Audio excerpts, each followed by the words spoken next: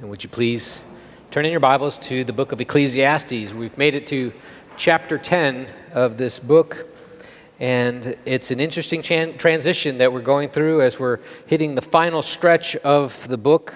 Chapter 10 puts us back in a section of poetry. Poetry using proverbs and illustrations to really make a point. The preacher is making a point that with all the toil that we labor at under the sun, there's going to be disappointment. There's going to be frustration. Things are difficult and discouraging. In this vain world, sometimes things just seem so upside down. We have a hard time making sense of things.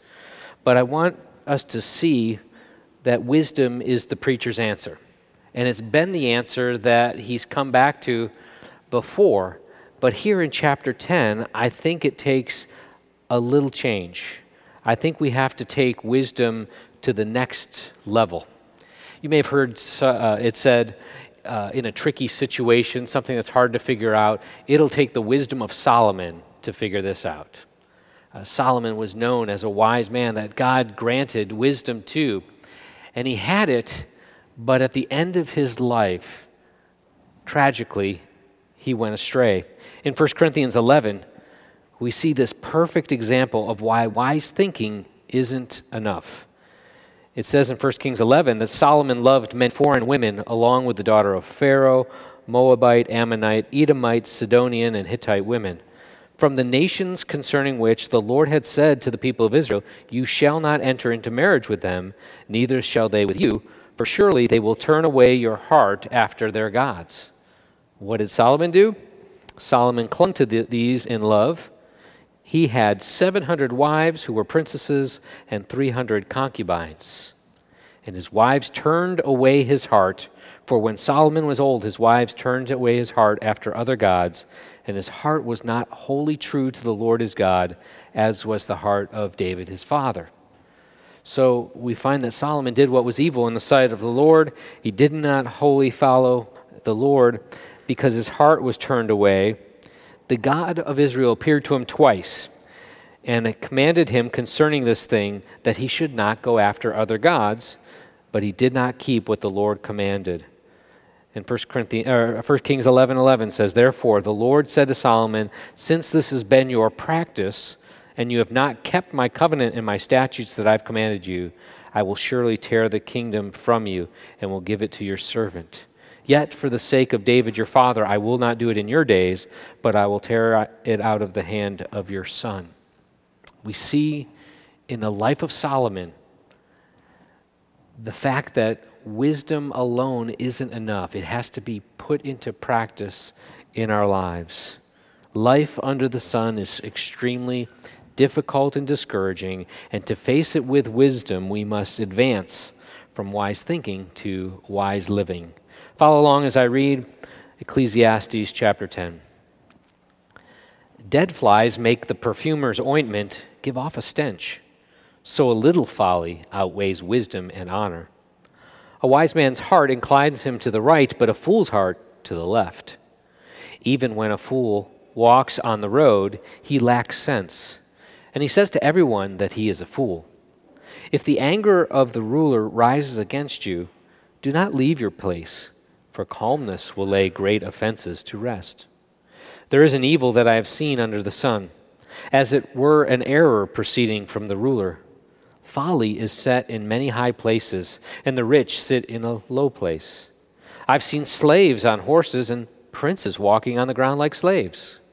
He who digs a pit will fall into it, and a serpent will bite him who breaks through a wall.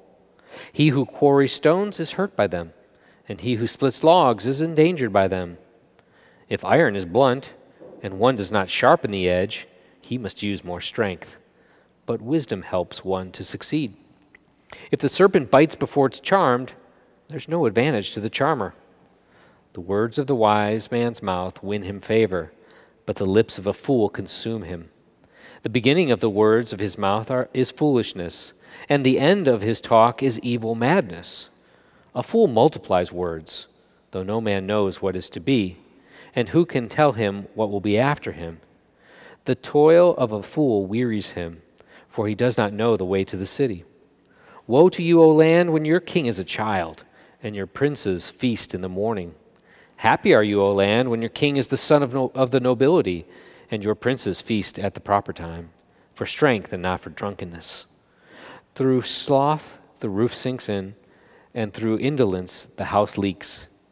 Bread is made for laughter, and wine gladdens life. Money answers everything. Even in your thoughts do not curse the king, nor in your bedroom curse the rich. For a bird of the air will carry your voice, or some winged creature tell the matter. Let's pray. Lord, we thank you that in your word we have some marvelous truth to study and to learn. Lord, we pray that you would work in us by your Holy Spirit, the Spirit that you have given us by adopting us as your children, the Spirit that cries out with our spirit that we are sons and daughters of the King, and that Spirit that gives us the power to fulfill what you've commanded us to do, to live our lives for your glory and for your honor. Lord, we would be helpless and hopeless without your empowerment. And so we ask for your empowerment not only to understand the words of this book, but to obey and follow the commands of this book. Lord, we truly want to be not hearers only, but doers also. Doers that you promise will be blessed in the doing. Thank you, Lord, for the hope of your word, the power of your scriptures. We pray this in Jesus' name. Amen. So probably the hottest time of the year, I began building a barn in my backyard. Now, I call it a barn because my wife wanted it to be red with white trim around the edges and look like a barn.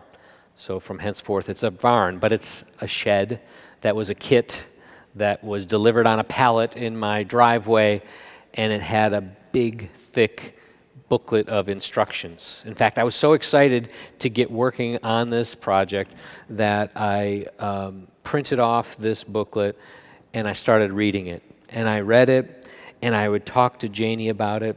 I'd go back on the internet and I'd do some more research, and I'd look for different techniques. I'd look for different materials. I'd look for different tools. I'd go to the Home Depot, Lowe's, and shop around for just exactly what I wanted to use on this project. I read and read. I looked at the pictures and the diagrams of the barn, and I thought, I got an image in my head. I see it coming together. It's going to look great. So I would talk over with Janie about the options she wanted. The red. Now, me in colors, not so great.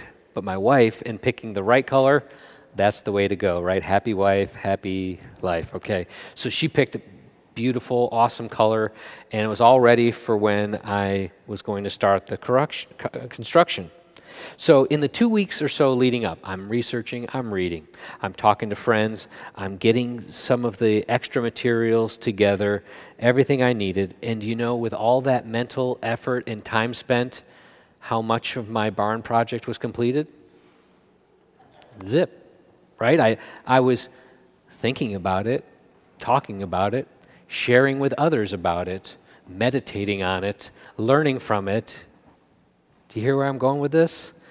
The wisdom of God's Word is something that many of you have been sitting in churches and hearing all of your life, and you've been exposed to these good, wonderful truths, and there's nothing wrong with the truths, but there are areas of our lives, each one of us, where that truth is not making itself known in our living. That wisdom needs to be practiced in our lives. I really think that that's what chapter 10 of Ecclesiastes is getting to. It's really focusing in on the practical side of wisdom.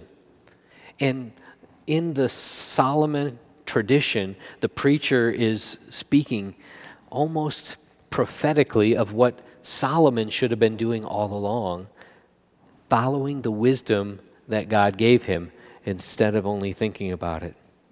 So we're going to see life under the sun. We're going to look at the discouragement. It's the theme of the whole book. We've seen this disappointment and discouragement, but we have to acknowledge that a little folly can have a big impact. So we must practice wisdom. What does that look like? Verse 1. Dead flies make the perfumer's ointment give off a stench. That's a beautiful thought, right? As you came in and put on some perfume maybe. If the perfumer, this person who spends all this time and all this effort mixing together, concocting this beautiful fragrance, all it takes to mess that whole thing up is just a few dead flies. And then it stinks. It's all ruined. One bad apple ruins the barrel. We should see that reality in life and take note. All it takes is a little folly.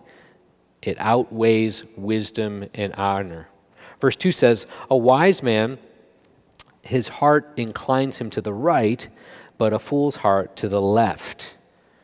Now, how many of you have had your well-meaning Christian political friends post where they think that this somehow means that wise is to the right and fool is to the left? It's not at all what this is talking about. It's really not even a claim for right-handedness is awesome and lefties are just out there, although that kind of works that way in our society sometimes. If you've heard the term sinister, that sounds like morally corrupt and bad, and the bad guy in the story is a sinister fellow. Well, that word comes from the Latin that originally mean left or on the left side.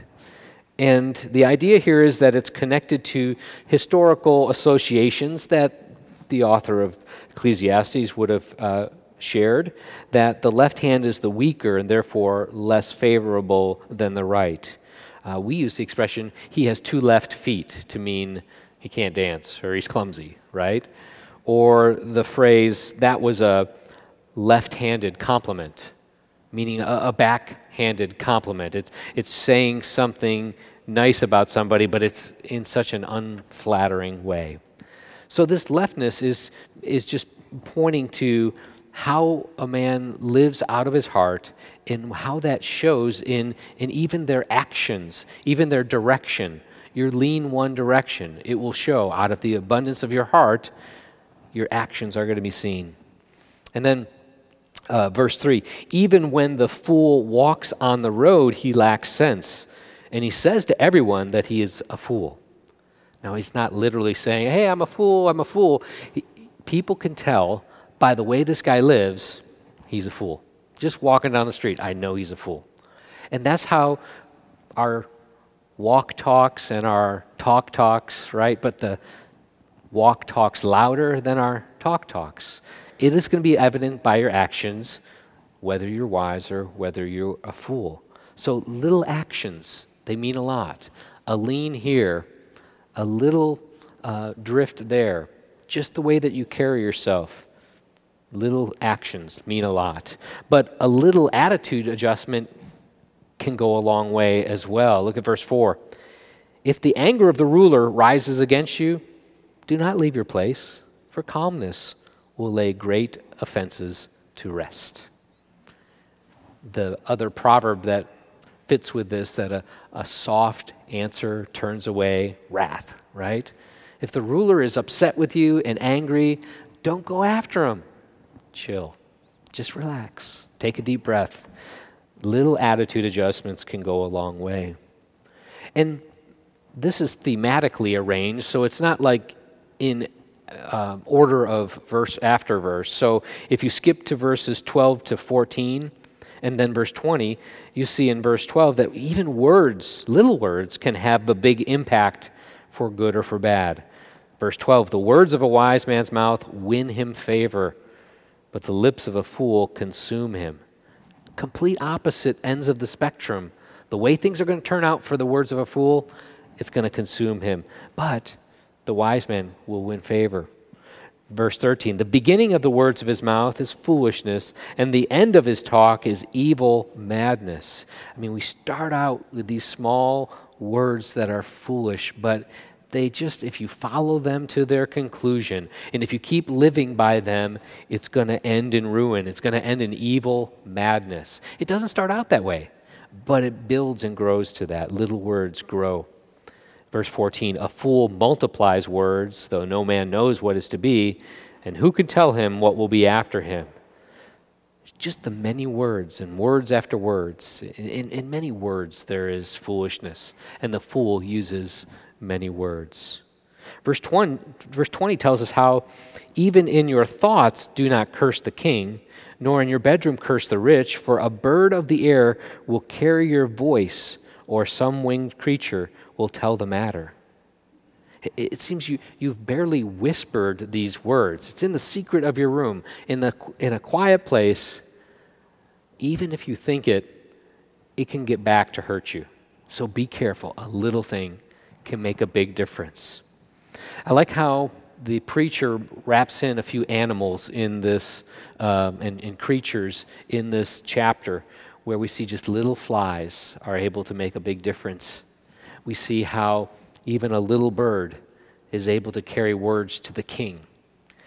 And in the center, we're going to see about, a little snake and the damage that he can do. Little things can cause big problems. A big problem like on your computer, this doesn't apply to you Apple users, but on your computer, that blue screen of death, right? That says you can't go anywhere. You're done. It's over. I don't even remember the words on it, but it's failure to boot or failure to do. You do nothing. You can have all the wonderful programs on that computer. You can have all the wonderful attachments to it, beautiful screen and speakers, but all you get is blue, and it doesn't do anything. And I like to try and, monkey around with things, fix things, make it better, and I couldn't do a thing with this computer. It was just stuck. It was useless.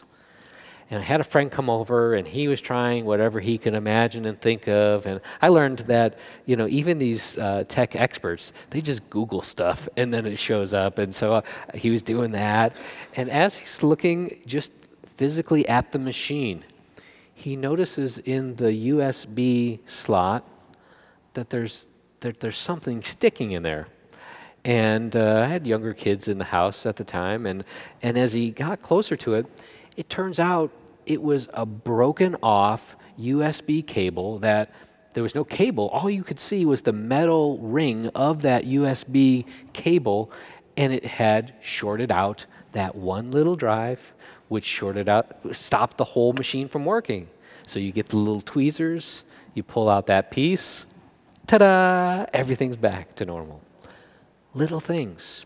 I fear that in our day-to-day lives, in our Christian lives, whether things that, we see them as big or small, we are maybe too lackadaisical, casual about things. Maybe we're not seeing the significance of these little words that we speak to our children, the little actions that we do for our neighbors. They have some really big impacts for good and for bad. And so just be mindful and careful that a little folly has a big impact. So make sure you're practicing wisdom. Secondly, since life is full of risk and danger, we should practice wisdom. He illustrates that throughout with some rather colorful imagery. And we see that, there are times that we're maybe careless and we rush ahead and there's danger. So we have to practice wisdom so we don't fall into that, literally fall into that. Look at verse 8. He who digs a pit will fall into it, and a serpent will bite him who breaks through a wall. Now, it just kind of puzzled me. Like, who's going around and just breaking through walls where snakes are hiding, right? But if you put yourself here in the ancient Near East, the climate is such that snakes are looking for a place to find shade, not to sun themselves. It's hot, and so those shady recesses behind the wall, if you're doing a construction project, if you're dismantling this wall, if you're breaking down the wall, and you're not paying attention to what is around, there could be a snake there, and it could be deadly. Again, a small thing can have a big effect. But because we're being careless, or because we're in a rush, we miss something and it's dangerous. Sometimes just the simple nature of toil under the sun, of just regular work, it has its inherent risks and danger. As I look at verse 9, I think that's the illustration, or that's the point he's making. He who quarries stones is hurt by them. He who splits logs is endangered by them. Just that kind of manual labor is a risky thing. So go into that work knowing that it could be dangerous. So show care, show caution.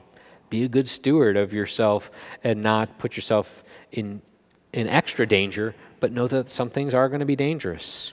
And then verse 10, he just kind of tucks in there another work adage that you've probably heard in your leadership books and habits of highly effective people. Verse 10, if the iron is blunt and one does not sharpen the edge, he must use more strength. But wisdom helps one to succeed. So we should sharpen the saw. It's work smarter, not harder. We should think about what we could be doing to do this in an efficient or correct or in a proper way, rather than just adding more brute force to accomplish things. And then verse 11, he throws in this serpent again. The snake comes back, but this time, if the serpent bites before it is charmed, there's no advantage to the charmer. And I don't know what you have in mind. I kind of have this basket in front of me, and this guy with the horn making this thing, and he's causing this snake to be like mesmerized or whatever. I think what is in view here is that when people had snake problems, they would call somebody who was good at dealing with the snakes and was professional about it, and they would have a certain skill set of being able to distract and how to remove an unwanted snake from wherever you had that snake. And so he had to know what he was doing. He had to be skilled because the stakes are high.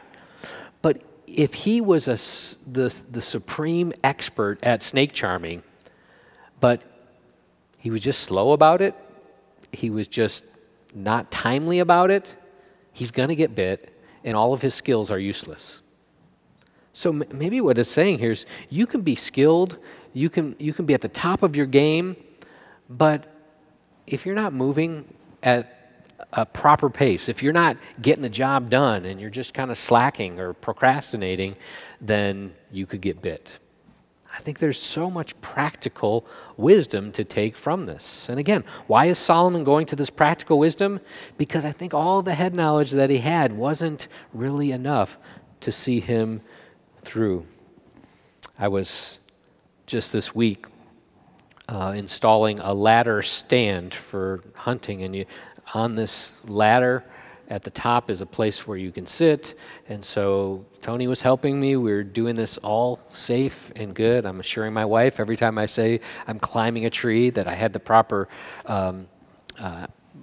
ways to get up, and we strap that down. And these ratchet straps, we're not using the old ones that are bit up by squirrels that have been there forever. We're getting brand new ones, and we're doing it right. We're being safe, and there's dead limbs that are nearby that could block our view, but also I don't want them to fall down on me while I'm there. So I think I'm doing the smart thing, and I'm getting the saw and I'm sawing it down, but I guess I wasn't paying attention how close to the ladder it actually was.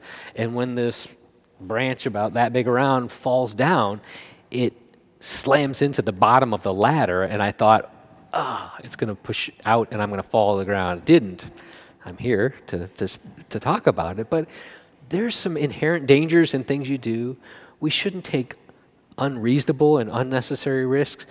We should just be careful about the things we do. I think it's a stewardship principle of caring for ourselves. Now, thirdly, life is going to be unfair and it's unpredictable. And if you don't know that yet in the book of Ecclesiastes, you're going to have to review, because it's all over the place how things don't work out the way that you expect them to work out. Things aren't as they ought to be. Verse 5, there's an evil that I've seen under the sun, as it were an error proceeding from the ruler. Folly is set in many high places, and I see the rich sit in low place. I've seen slaves up on horses and princes walking on the ground like slaves. It's backwards. It seems the people who should be honored are in a lowly place, and the people who are lower are in the high and honored place. Fools are in leadership and ruling. That's not right. And then there's ups and downs of us dealing with leadership that don't practice wisdom, or sometimes they do. Look at verse 16 and 17. Woe to you, O land, when your king is a child, and your princes feast in the morning. Happy are you, O land, when your king is the son of nobility and your princes feast at the proper time for strength and not for drunkenness. So what's going on here? It's not just saying that young rulers can't do well. In the Bible, we have King Josiah, who was a child king, but he followed the Lord. When the Word of God was found in the temple, it was read, and he started to restore the worship of God and get rid of the idols. And so it's not just a physical age, it's a maturity. And that maturity or immaturity is evidenced by, well, are they feasting in the morning? What's wrong with that? Well, the interpreter is in the end of verse 17. They're starting their party early because their goal is to get wasted, right? Drunkenness. And so if you live in a land where your rulers are partying early, that's sad for you. It's too bad. But it's a good thing when your king is the son of nobility, they feast at the proper time. But you don't know whether you're going to have a good ruler or a bad ruler. And I want us to apply this not just in political leadership, although that's key too. Sometimes we have bad rulers. Sometimes we have good rulers.